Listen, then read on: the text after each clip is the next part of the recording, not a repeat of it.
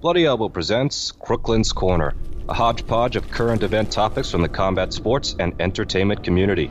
Here is your host, Crooklyn, aka Steffi Haynes.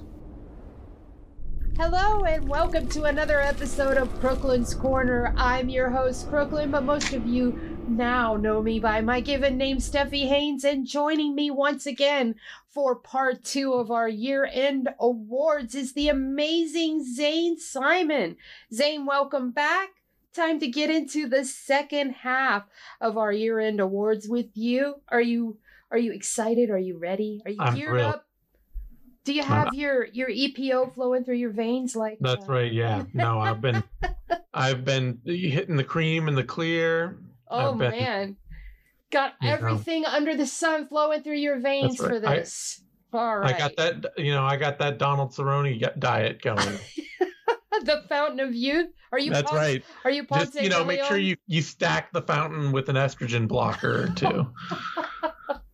All right. So we're going to kick off with this one's these topics are a little bit different than your standards. We're looking for least improved, most improved, best of, worst of, things like that. So we're going to start with most improved fighter. Well, I mean, there's one big obvious choice here, and that's Alex Pereira, because he stepped into the UFC with almost no MMA experience at all and walked his way all the way to a title this year. Yeah. Like, that's just shocking. But the thing about choosing Pereira is that middleweight is always going to be, there's always going to be guys like that at middleweight. It is a division, it is MMA's misfit toys division, where you just have like all these weirdos, not quite big enough often to be in other, really high-end pro sports like football and basketball and stuff like that. Not necessarily the kind of like but not necessarily always the small elite athletes who could have been great athletes had they been bigger. It's just kind of this weird division. And so if you get somebody who is a good athlete and who does one thing really well, they can walk into middleweight and run straight up the division without meeting anyone who really takes them out of that game. You think Alex Pereira, you think like Chris Weidman. That's a good one. You think about just even Israel Adesanya. Yeah. Man walked in, he'd been doing MMA for a while, but his game was pretty much just kickboxing, and he walked into the UFC and nobody could make him do anything other than kickbox. Yeah. Also, one thing about middleweight, you got that dominant guy, but then everybody else is way, way behind him. We saw it with Anderson Silva. I mean, he dominated the division for years. And then when Weidman managed to topple him, Weidman looked pretty good for 2 or 3 fights. He did. Yeah. And we thought Weidman was going to be the guy, but Luke Rockhold fixed that for us. And then Luke Rockhold was just there for a brief second. And then now we have Izzy. And Izzy is filling the role, he was filling the role of Anderson Silva, but now we've got this upstart in Pereira. And boy, man. Yeah. I think you're right on the money with this. I hadn't thought of it. I hadn't thought I of these categories here because I always have trouble with these. I look to you, the professional. I have a couple others though so I'm saying is like it's less, middleweight is a little less impressive to be most improved. Right. I think Alex Pereira has the clearest case if we're just talking about who's the one who did the most from the lowest point. Mm-hmm. But if I want to talk about like who I was most impressed by in their improvement this year, and I hate to say this because, man, is he kind of a putz. Uh-oh. But Sean O'Malley. Oh, yeah. Yeah. He looks great, right? He beat Peter Yan. And can I put beat in quotations? About how you think it should have been scored, but he hurt Peter Yan. He did. I will say that. Yeah. more than Peter Yan hurt him. Mm-hmm. And that's good enough to get a lot of wins like that. I have a huge amount of respect for how Sean O'Malley showed up in that fight. Yep. The other choices too that I would say are Bilal Muhammad, who is suddenly looking like who has kept himself moving towards being a legit title contender. Yeah. Somebody who is going to get a shot at the title. And if you asked me 3 years ago, will Bilal Muhammad ever be a UFC title contender? I would have just said no. He's a great, smart fighter. He always does smart things, but he's not athletic enough. He's not going to ever actually get that far. Talk about a blue collar worker, right? Yeah, no kidding. And then the other guy I want to give a shout out to for most improved this year is Manel Kape. Oh yeah. Wow, big deal, Ryzen. Mm-hmm. But he entered the UFC and it was clear he did not know how to fight in a way that would win in the UFC. It was low output, was indecisive. He had this pressure power counter game that just, this is a dude who was fighting in shoes in Ryzen still, like. Came into the UFC on a 2-fight skid. Yeah. His first 2 fights he lost. Yeah. And now he looks every bit like the potential title contender people thought he would be again. And he's so dynamic. That's what I love about him. My God. If you want to watch fury in motion, just watch one of his fights because it's never boring. Yeah, I think so. I think Alex Pereira is the big obvious choice, but I think if I have to go with my personal pick, it's Sean O'Malley because I'm picking him despite how much I feel like he's just absolute grating on the nerves at all times. I would imagine that some of his boneheaded decisions in fights really piss you off. I mean, yeah. Probably not so much now as, say, last year or the year before. Well, sure. How about that? The fact that I want him to include him here really means he should be my pick because I'm doing it through pure protest. My heart is protesting. Yeah, I can definitely see him as a pick. I really, really like the Manel Kape pick, though. Wow, that might have me moving off of my Alex Pereira pick because the way you laid out your argument there. Yep, I'm changing, so you've done it again. I'm going to go with Manel Kape. I like that one. Nice. Yeah, he looks like the fighter that everybody thought he would be, and that's after a really hard intro to the UFC. So yeah, you got to give him some major props for figuring things out and improving his game as he's been in the UFC. Yeah. How about least improved fighter? Do you have one of those? Oh, several. Oh, I'm ready. And I mean, there are a couple of really obvious choices here.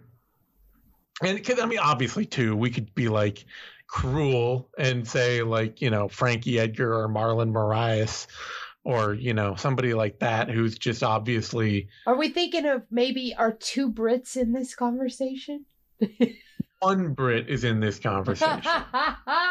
There might be another. You might be able to swing me on to another. Oh, but just the one that you're talking about, think of their best friend. Who are the pair of Brits that are inseparable right now, male and a female? Oh, no, it's not them. Okay. No. Okay. Because Paddy Pimblett and Molly McCann are the least improved fighters, especially Paddy. I don't think so. He's absolutely performing like he's winning. His fight with what's his name? Do you Jared see improvements Gordon? in his game though? Yeah, but his fights might not all be great, and he might not be improving by leaps and bounds, but he is absolutely not failing. Right, but is he improving visibly enough to call him? If I'm saying who's least improved, yeah. How do you overlook Darren Till? Yeah, I'm gonna walk mine back. Absolutely, I completely forgot about him. But that's it right there. Darren Till has got to be way up on the least improved list. Yes, because this is a man who fought for UFC gold like 3-4 years ago now, and cannot buy a win anymore. Nope. Just. And his his takedown defense against Dricus du Plessis, miserable. He is, and we know he works on it. We know he spent a ton of time training with Khamzat Chimaev. Yeah. You know he's working on his takedown defense all the time, and it is just anathema to his being. Well, do you feel, as I do, that he could make 170? He used to make 170, that he's not cut out for 185? Or is that just me? I don't think that's the problem. No? Okay. I think it's just that he has always been... There's always been more smoke than fire to Darren Till. Yeah. Like when he got to the title against Woodley, it was off of a miserable fight with Stephen Thompson, where they just spent 5 rounds looking at each other. Yeah. And he's always had this thing. People, there's always been this thing where people look at Darren Till and they're like, oh, he's super dangerous. You can see that left hand is just cocked and ready to fire. And I don't want to step in on that. But you watch and then you're like, he almost never counters people. He almost always has to lead to land, to do good work. And so the danger is not actually in attacking him. It's in waiting and letting him do his own thing. And as people have kept attacking him, as he got to this point where he became a target, people started game planning to actually fight him. It just turned out there wasn't a lot left behind his game, and it hasn't improved. Yeah. It hasn't there's been no change at all. And he keeps getting thrown in fights with even a guy like Dricus du Plessis, who's totally wild and structureless, is just also being fearless is enough to beat Darren Till. Yeah. And the other thing with Darren Till is he got all this unnecessary hype for having hands. Now, I'll give him this. He does have pretty nice technique. Yeah, he's very smooth and sharp in his the way he throws and his coordination and his balance and all that. But he was getting this stuff. You understand where I'm going with this because you started it yourself with his left is always cocked and ready, so everybody thought that he was going to do this. He got a lot of hype in the beginning because when he came into the UFC, he came in against Wendell de Oliveira. Right off the bat, he gets the elbow KO. But who the fuck is Wendell de Oliveira, right? And who has he KO'd since? Exactly. Donald Cerrone. That's it. Yeah. So those KOs are what everybody bases his demolition on. Come on. All of his fights have been grinders. Because look at the one with Kelvin Gastelum. Yeah. I mean, or they've been complete routes where that he got smoked. And all of his fights, he pretty much got smoked with the exception of Dricus du Plessis. And he did give Robert Whittaker a little bit of problems in the beginning. There was an elbow in there that jarred him a little bit. But other than that, I mean, Robert Whittaker pretty much got him out of there with no problem with a unanimous decision. But I think he was way overhyped off those 2 knockouts. Yeah. So Darren Till's top of the list. Also on the list, got to be said, Sean Strickland. Yeah. Like... he's one of those fighters where it was obvious watching him coming up, where it's like you have worked your way into a style that will not function at the highest levels of the sport. You cannot be a busy, straight up, stand tall, hand trapping pressure fighter at the top ends of middleweight. People are too powerful. They're too technical. They can make you guess on stuff where, if with him, he's always banking on his ability to lean back just out of the way, or to swat strikes as they come in with his hands. It's never about keeping his guard tight, moving his head, rolling with things and stuff like that. It's all about, do I see, how good is my vision? Can I see these things coming? Yeah. And against a lot of lower tier fighters, that's enough to get through it. A lot of MMA fighters are not good enough strikers to actually fool anyone. They bank on volume, they bank on pure power, they bank on aggression doing the job. They're not going to actually set traps and trick people. You got your chocolate L's that all they do is wing. Yeah. But you get up to the elite at middleweight these days, and you get Pereira, you get Izzy, you even get somebody like Jared Cannonier. Mm. And they are good enough to make it too hard to have that kind of defensive game with that kind of offensive game. Because he always wants to be right there in the pocket. He always wants to be right in front of you. He always wants to be in range to get hit and then have an active defensive hands and leaning. And it was clearly not good enough against Pereira. And then it wasn't good enough against Cannonier either. And he has been like, I'm not changing for anybody. So there's got to be a little shout out of least improved there. And then the other name that I have written down here, because these are all fighters too, to me, they should all be in their prime right now. Mm-hmm. They should all be, if we're talking who's least improved, I'm looking at fighters who should be at their pinnacle right now and are struggling terribly. And the other one is Alex Hernandez. Wow, what a great... I mean, they even made the drop down thinking that was going to help, and nope. I think that's... Man, who do I pick of those? I think I'm going to go with Darren Till for sure. But, excuse me, second would definitely be Alex Hernandez. Yeah. Yeah, so, that's a really good choice. Those are my picks. Guys like Pimblett and McCann, like there should always be some realistic reality check expectations for fighters that aren't exceptional athletes and just have a lot of fun scraps. Like I don't expect a lot of improvement out of these fighters. They don't have a bar that they've set to really, make. I don't have a bar that I've set for them where I expect them to exceed certain points. But guys like Till and Hernandez and Strickland, who are all very good athletes, very capable of getting up to and competing at the highest levels, and then just absolutely fail to do so. Yep, shit the bed. Would you say, what if I had made an additional category, stagnant fighters? Would you say that Patty and Molly and fighters of that ilk, would they fit in most stagnant?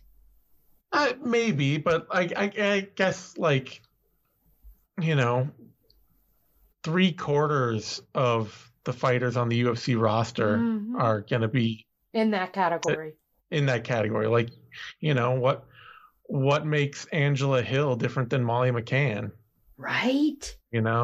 Like most fighters do not make major leaps and bounds over their career of improvement. They do it a little while when they're young and they're just learning. Mm-hmm. Neither of which describes Pimblett or McCann, who have both been fighting for quite a long time now. Yeah.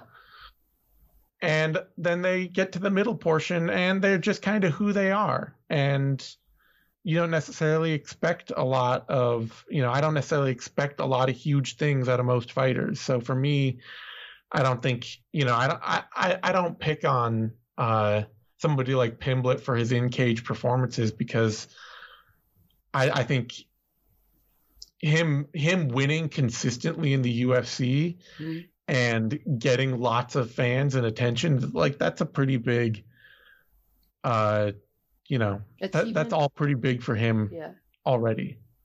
Okay. All right. How about microphone presence? And we're talking about Patty and Molly, and they've got these big, bubbly, vivacious personalities. Mm-hmm. But there's a lot of people that have big, vivacious, bubbly personalities. We talked about Renato Moicano earlier. We look at Raul Rosas. Who do you think has the best microphone presence right now? Raul Rosas has a very Danny Sabatello vibe. I'm not sold on that one yet. Okay.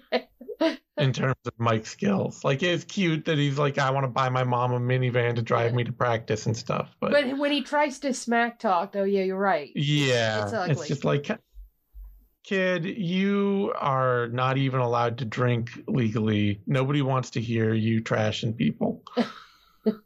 I mean, honestly, Like we already talked about Chris Barnett. That is absolutely one of my best favorite microphone moments of the year. And I also got to give it all to Hinata Moicano. Yeah, that was mine. Like the thing with Moicano is he has been in the UFC for so long now without having any kind of personality at all that anybody cared about at any time. That is the most memorable on the mic performance for me. Like, I mean, I do have to give Paddy Pimblett a lot of credit because, like, it is in large part his mic skills that have made him such a, target figure in the UFC, and he knows how to use his time in front of the mic. But Hinata Moicano is like it's been such a surprising turn that I can't help but feeling like he's got to be the winner for best mic work of 2020. All right. What do you think about, because I saw on some of the lists a lot of people were choosing Mike Chandler. What do you think about some of his promo work, especially after a fight? It's fine. He says all the right stuff. It's just that I know he cans it all. Like I know he has all these like things that he's memorized to say.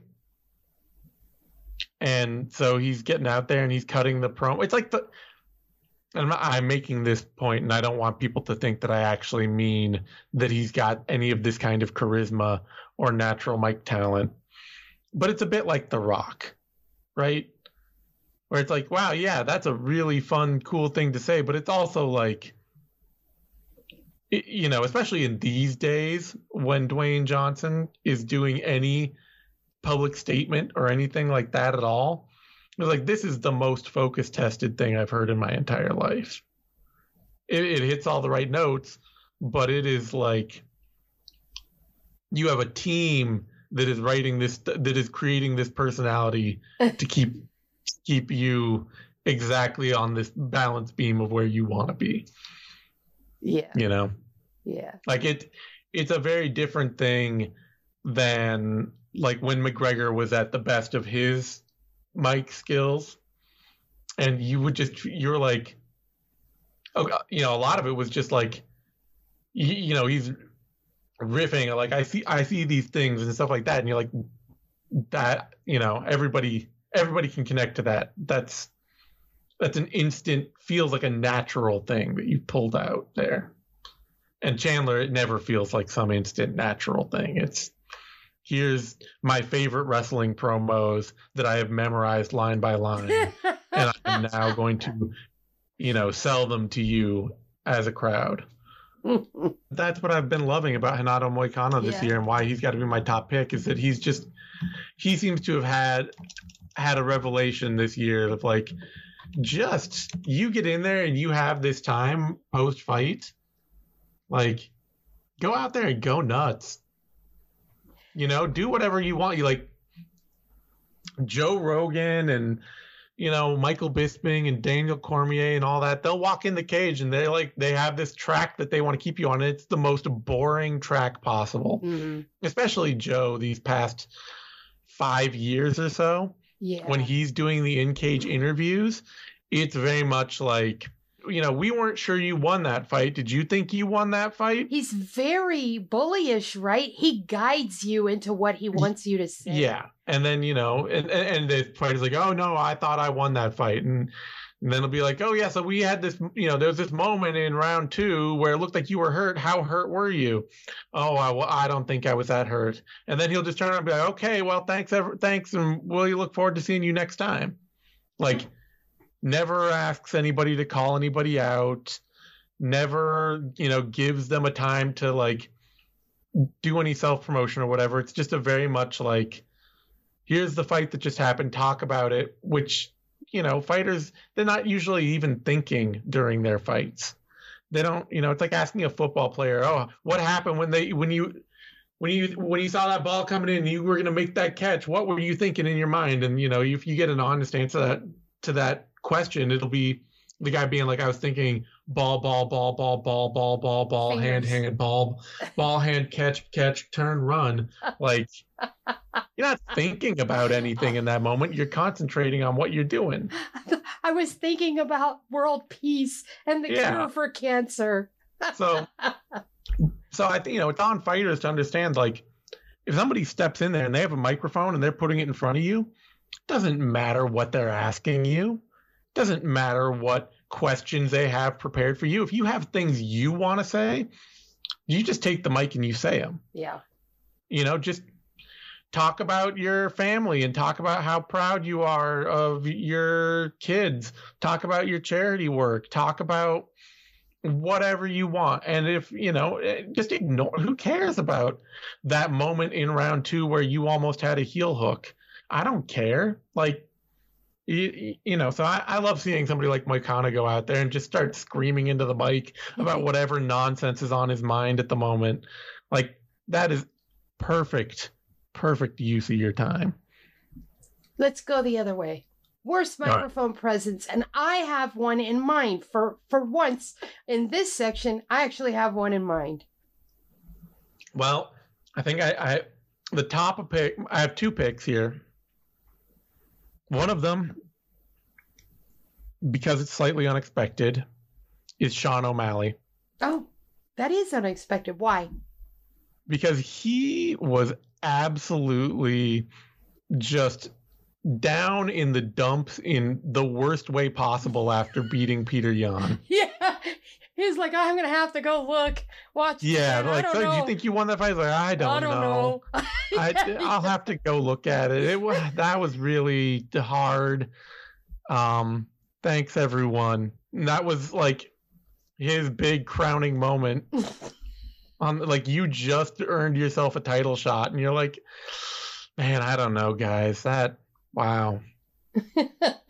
Yeah, that one. But I got to hear the other one. I need to know if we match on this one. The other one is Beneil Dariush. Yes! Thank you. He just cut the absolute weirdest damn promo on that fight, or that Abu Dhabi card. Like, having an absolutely awesome fight with Mateusz Gamrot, putting together a classic performance, looking great, and then just coming out and like killing the vibe, beating it within an inch of its life, trying to convert the nation of Abu Dhabi to Christianity. Oh my God, that was the Sultanate to Christianity. Did you hear the response though? Dead quiet. Oh yeah. Oh, I was just waiting for the stones to start flying. Man, that was so uncomfortable. Yeah, it's got to be worst mic work of the year. Has to go to Dariush. Has to. But I like your runner-up though in Sean O'Malley. That was way out of left field again. You really put some thought into your choices. I like them a lot. Now let's talk about best walkout, and we discussed this a little bit prior. Yeah. But I don't have a best walkout pick, and I'm sure that there were some decent ones if I can remember them. Chris Barnett. Yeah, you had Chris Barnett. I think mostly it was his like fight week stuff from Alex Pereira was really great going into that Izzy fight. Yeah, all the archery stuff was awesome. And the headdress and the face paint and all that, it just was really cool. Yeah. But the thing is that the UFC is so anti-walkout anymore, right? That I just don't even think about them. Even when fighters do them and they're having fun with them and they're vibing with them, and even when we're getting some big championship title fight kind of walkout and stuff like that, I'm not even thinking about it anymore, because even the broadcast team and the production itself is not going to pay attention to it. Yeah. They just don't. We get lucky when we get those little clips like Alex in his headdress and Chris Barnett over there dancing by the guy that greases you up. But, the last really big walkout that I remember is Izzy when he was doing the dance with the other two guys in the masks. Wow, that was so cool. But before that, the one that I remember is when Conor McGregor had Sinead O'Connor. That's what I was gonna say. That's the last one I remember, and that was like 7 years, remarkably cool. Mm-hmm.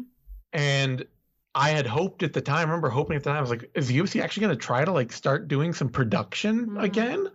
Are they gonna like?" I remember somebody posted online one of Tito Ortiz's old walkouts, like from way back, like 2000. Oh, when they had the ramp still. Yeah. Oh man. And the ramp, and you've got like Limp Bizkit blasting. You got this huge pyrotechnic show blaring.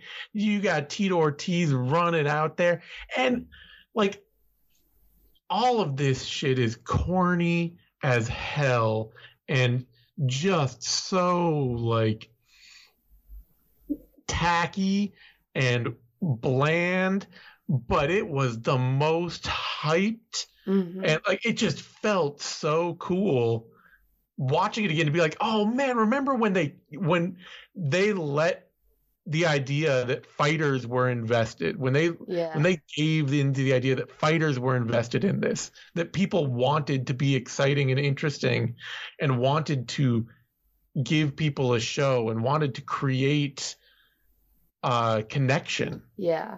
Because now it's all so corporatized. It's canned. Everything is fucking canned. It's awful. But at the time when we had all these great walkouts, remember, competition was fierce back then because we actually had Pride. And it seemed to me the UFC was always trying to outdo Pride. You could not match the pageantry of Pride, though. You just couldn't. No. Pride was it was its own thing, but it was once again this idea of like the thing that made Pride so amazing is that they wanted you to connect with fighters as personality, as like somebody to reach out to and have a personal investment in, as something that was, they would give you these video packages of these, stories of like, here I am, I feel like I'm the hope for my nation. I feel like I'm going to build Pride and create a legacy and leave something, bring something more than I ever, and you're just like, you're watching like, I love this. This is so endearing and impressive. And the UFC, like, they want you to feel like every fighter is of equal interest. Yeah, they give you the assembly line feel. Yeah. And so even when they try to do stuff like that, it's just like you're just watching 10 people get the exact same, here I am cooking breakfast. Here I am playing with my dog. Here I am, talking about how I think I'm going to win this fight. And here I am walking out, and you just don't, it just doesn't, there's always an arm's length to all of it, where it's very, very much afraid of trying to turn talent into featured stars that people will show up for, because they want people to show up for the UFC. You're not there to show up for the fighter. You're there to show up for the card and the fight. And that, like I said, I don't have a best walkout because it's just not. Yeah. It's not what they're trying to do. And so even when somebody does a good job with it, I'm not really thinking about it. You know what? The one that I miss most, probably, and I mentioned her earlier as being my favorite fighter, but Jessica Andrade used to walk out with this huge chiefess headdress. And that was pretty cool. Amazing. I loved watching her walk out in that. That's why I always refer to her as my little chiefess. But that was an incredible walkout that she had. I kind of miss seeing what's his face, the Hulk, the Moldovan dude that Ion Cutelaba. I miss seeing him come out in all green like the freaking Hulk. I love that. Yeah. I'm kind of glad I put this topic in, even though you didn't have one, because it's good discussion that how very vanilla the UFC has become. Yeah, it's definitely one of those things that sucks about the way the sport has molded over the last 20 years of UFC ownership. Yeah. Now let's talk about best referee. So, and I'm going to wrap this in with worst referee. Okay. Just because, once again, I guess I don't really feel like this was a good year for referees in general. You know, like Jason Herzog has been my go-to in recent years as like the most consistent, high-performing ref. But I can't even remember any specific like great refereeing performance this year. I don't feel like. I don't really think of there were any really miserable ones either. I mean, I'm sure there were a bunch of late stoppages. There always are. Yeah. But I don't know. Refereeing just doesn't stand out to me. Most of the people that the UFC uses are like such workhorses. You know, you see them so many times in so many different fights that I feel like you're pretty much any referee of any note, you're going to see do half 100 things right and half 100 things wrong every year. Mm-hmm.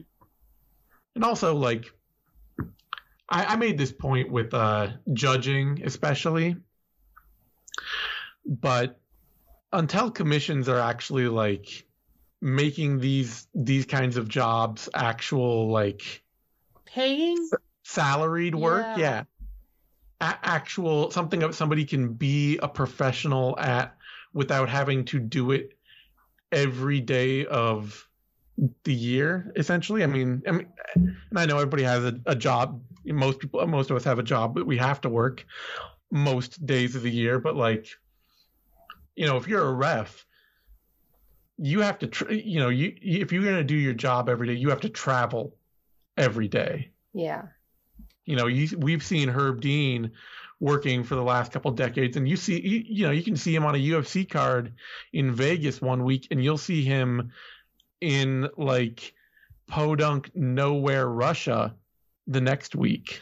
So yeah, I don't really have any feelings about the refs other than that if people want better refereeing out there, they got to lobby for like more consistent pay in the industry so that more people, because the only way you're going to get better people to judge and better people to be referees is to create a bigger talent pool to draw from. And the only way you're going to create a bigger talent pool to draw from is to make the job actually make more sense to do.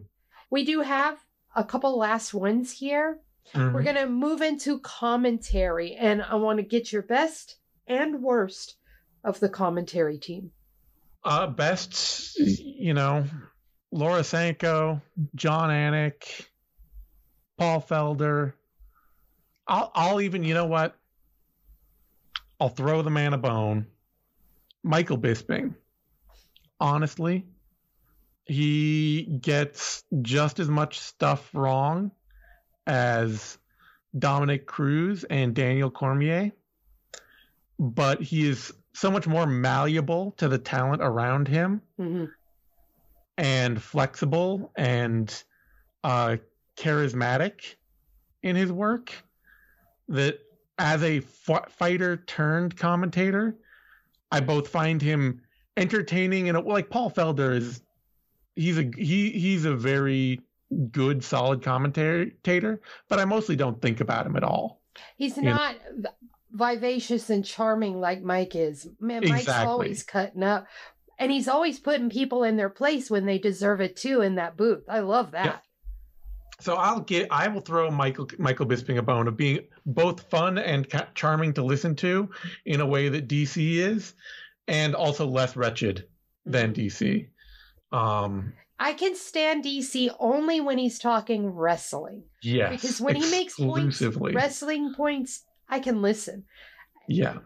And I can't listen when he's with Rogan. You put Mike and DC together, I can listen to him. Yeah. But you put DC and Rogan together, oh my God. It's just brutal. But, Sanko and Anik, obviously they're super prepared. They're always professional.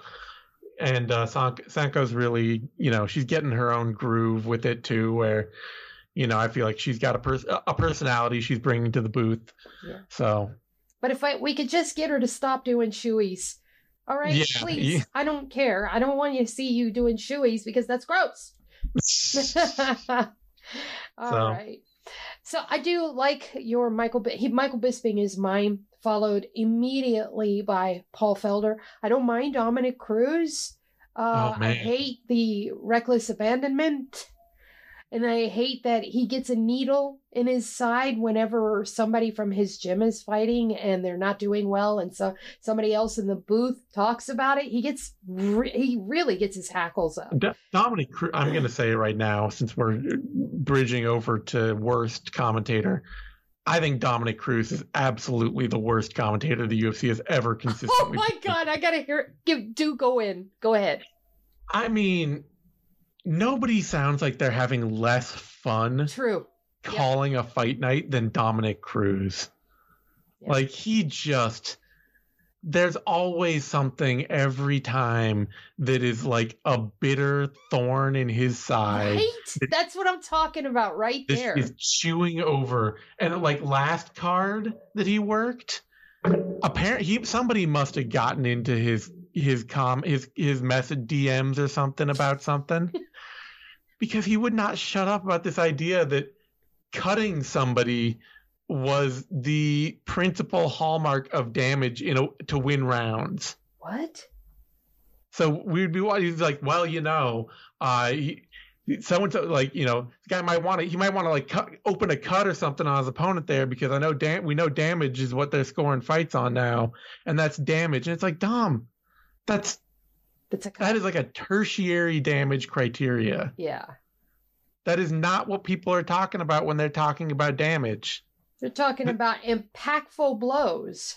Yeah, we're talking about strikes that change the nature and the momentum of the fight, where somebody was doing well and then they got hurt in a way that made them perform differently. They got hit hard by something impactful that wobbled them, that shook them up, that, and some like bruising, even more than cuts, is like a secondary criteria. If we can see that your leg is really bruised up, that's a good indicator of damage. If we can see that your ribs are bruised up, that's a good indicator of damage. We can see your eye is swollen shut, that's a good indicator of damage.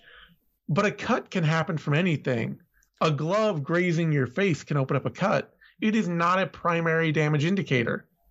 Not only that, the face, the head in general, because the skin is so thin, it's very easy to cut with the most minimal hits. And he would just not shut up about it the whole night. He just kept talking about how, like, and there's a cut in that round, so that person's going to lose. And it's just like, what? Dom, what are you arguing? Why? And nobody was arguing this point with him in the booth. It was something that he'd carried in from some other conversation he'd been having with somebody else. And it's so easy for him to get like rattled about something and then just keep on it all night. He is absolutely, I think, the least enjoyable, least fun, because he's wrong. And the thing is, too, if he was wrong way less than DC or Bisping, and he really was this fight genius that the UFC tried to sell him as, and that getting to punk Team Alpha Male for 5 years built his reputation as, because that really is genius stakes there, making Cody Garbrandt look dumb. If he really was that person, I might be more forgiving of it. But he's just as lost. He gets just as lost just as easily as Daniel Cormier out there. Yeah, and no charm to pat it. No charm. Daniel Cormier has moments where he can be really charming. Yep. And like you said, when he's talking wrestling and stuff, I'm like, yeah, that, you know what? Right now, this is enjoyable. Or when he's got the pen out and he's drawn on the thing, and you're like, you know what? This is charming. This is a John Madden charming shtick. And it was charming when John Madden did it too, when he was 30 years out of step with the modern game. And it's charming when you do it and you're somehow 30 years out of step with the modern game and you've only been retired for 2.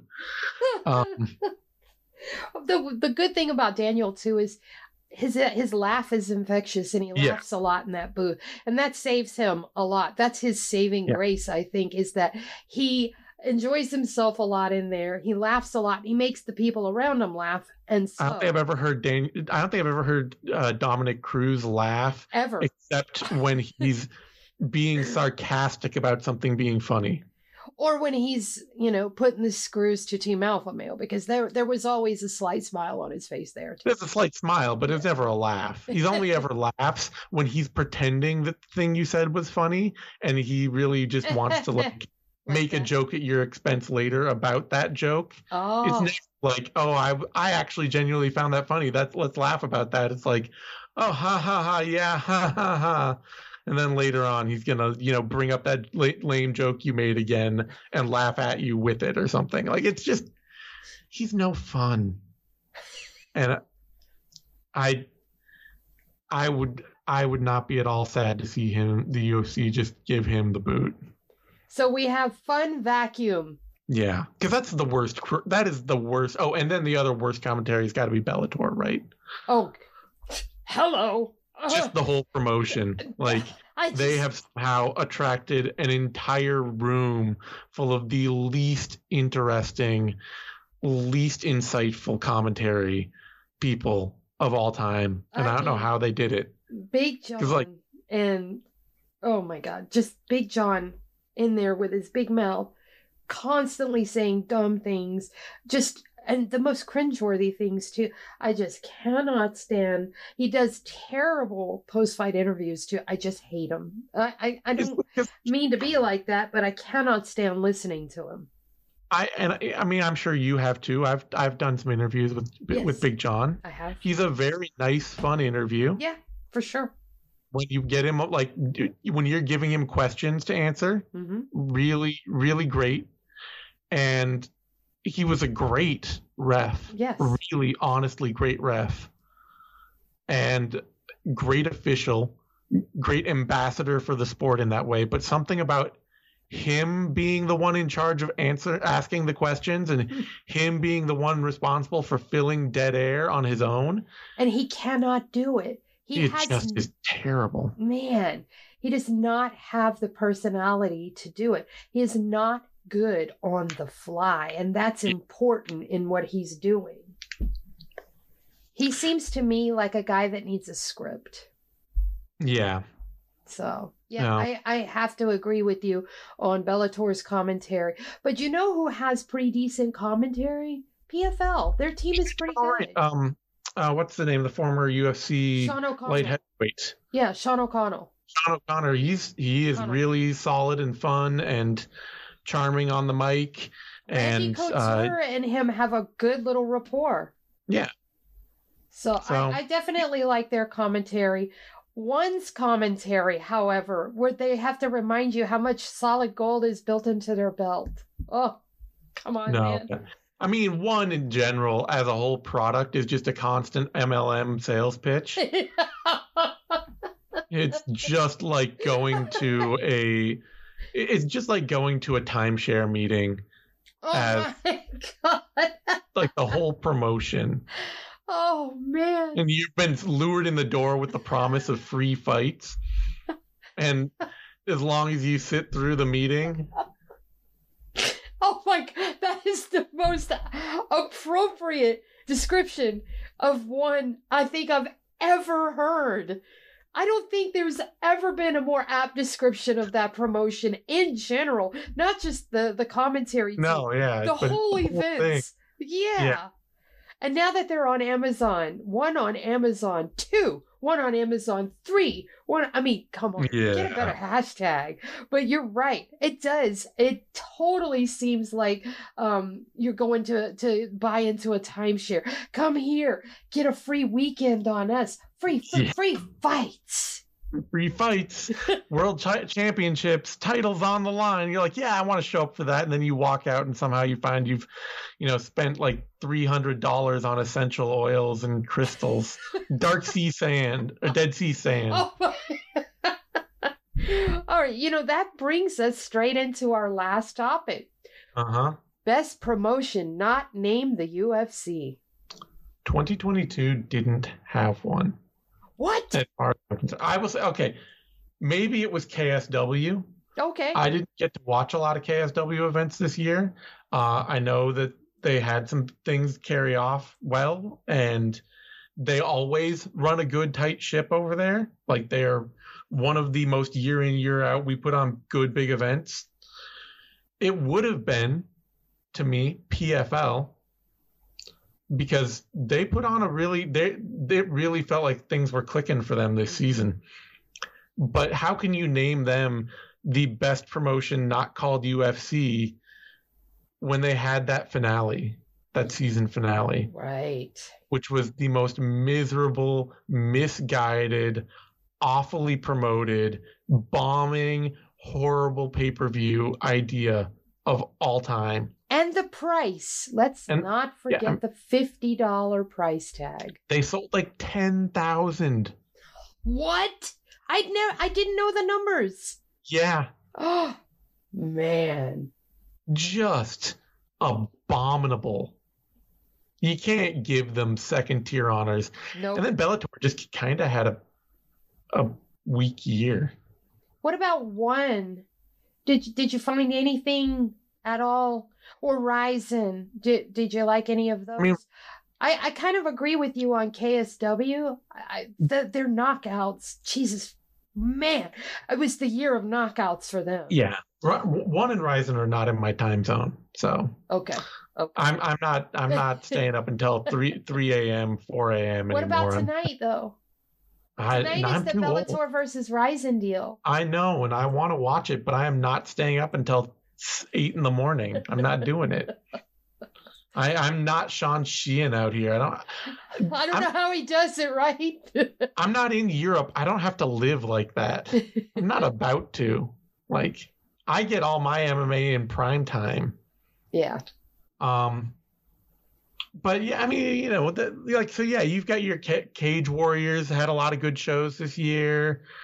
You know, there are other smaller promotions that are less notable, but I feel like your big main UFC competitors just didn't have a great year.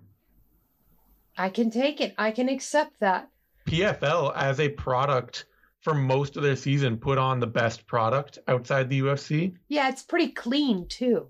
Yeah, looks good. It's clean, fun events, lots of action. The tournaments built well, good finales, all that. But that pay-per-view was an abomination. And it ruined the whole season for them. Yeah. Yeah. I do like your idea about KSW, though. I think that if you were going to have to, gun to your head, pick one, I think you're right. KSW would be the obvious choice. Yeah, they know how to attract. They know how to mine their talent and pitch to their audience, and they always put on big shows. So their matchmakers are great because they have the most compelling fight cards. So yeah, I like that. That's absolutely good choice. Shout out though, we'll say Fight Circus. Oh yeah. Yes. Maybe you know what, that might have to be my real answer here. Fight Circus. Because they have absolutely run out over the past year or so and captured the clown shoes MMA market and are just full launched, latched onto it, going all in a way that past clown shoes organizations like Super Fight League and Shock Fights, Yama. Yeah, all these other organizations, they were clown shoes by proxy. Like, they wanted to be legit and they wanted to have a fun new idea that people would take seriously after a while. Fight Circus is just like, no, this is bargain basement circus MMA or combat sports, and that's all we're doing. And I gotta respect that. So I mean, you got so many weird things this year with Fight Circus. First of all, you've got the Carnival Barker guy that's, your Bruce John Nutt. Yeah, that dude is insane. But you got telephone booth fights. Yep. The very first ones were done in Fight Circus. Now, I know that there's like an actual promotion that has those now, but the first promotion to actually do that was Fight Circus, and it was at the beginning of this year. And then you have the 3-on-1s, the dwarf fights. I mean, there's just so much craziness in there. Yeah, you are right. That's our runaway one right there. Yeah, that's if it's best promotion not named UFC. I have been very happy anytime I watch Fight Circus. So I mean, it's great. And what better Twitter feed to follow watching something like that than Zane's? So Zane, that's going to wrap up our second segment here of this big year-end rewards. I'm going to give you a moment here, and you get to say whatever the hell you want to say. Direct people where to find you, what your work is coming up in the next couple of weeks, anything you want. All right. Well, as always, you can find me on Twitter at TheZaneSimon. We've got another episode of the MMA Depressed Us coming out next week. And as always, once the UFC kicks back into gear, we'll be back with the MMA Vivisection and the 6th Round post-fight show each and every week, each and every UFC card. And you can find me on Bloody Elbow pretty much day in, day out, writing and editing and all that stuff. So thanks, everyone. And yeah, that's where you can find me. All right. Zane, I do have one last question for you. What's the next movie on your list that you're watching? I have to go to my letterbox. I offload my brain to programs. You are definitely going to be our first AI, aren't you? Like our first real AI. Let's put it like that. There we go. I hope not, but maybe. Well, I got to finish. I'm watching Melvin Van Peebles' Watermelon Man. Okay. But then I think it might be Showdown in Little Tokyo. All right. So on that note, we're going to wrap up the show. So until next time, you know the routine. Please stay safe.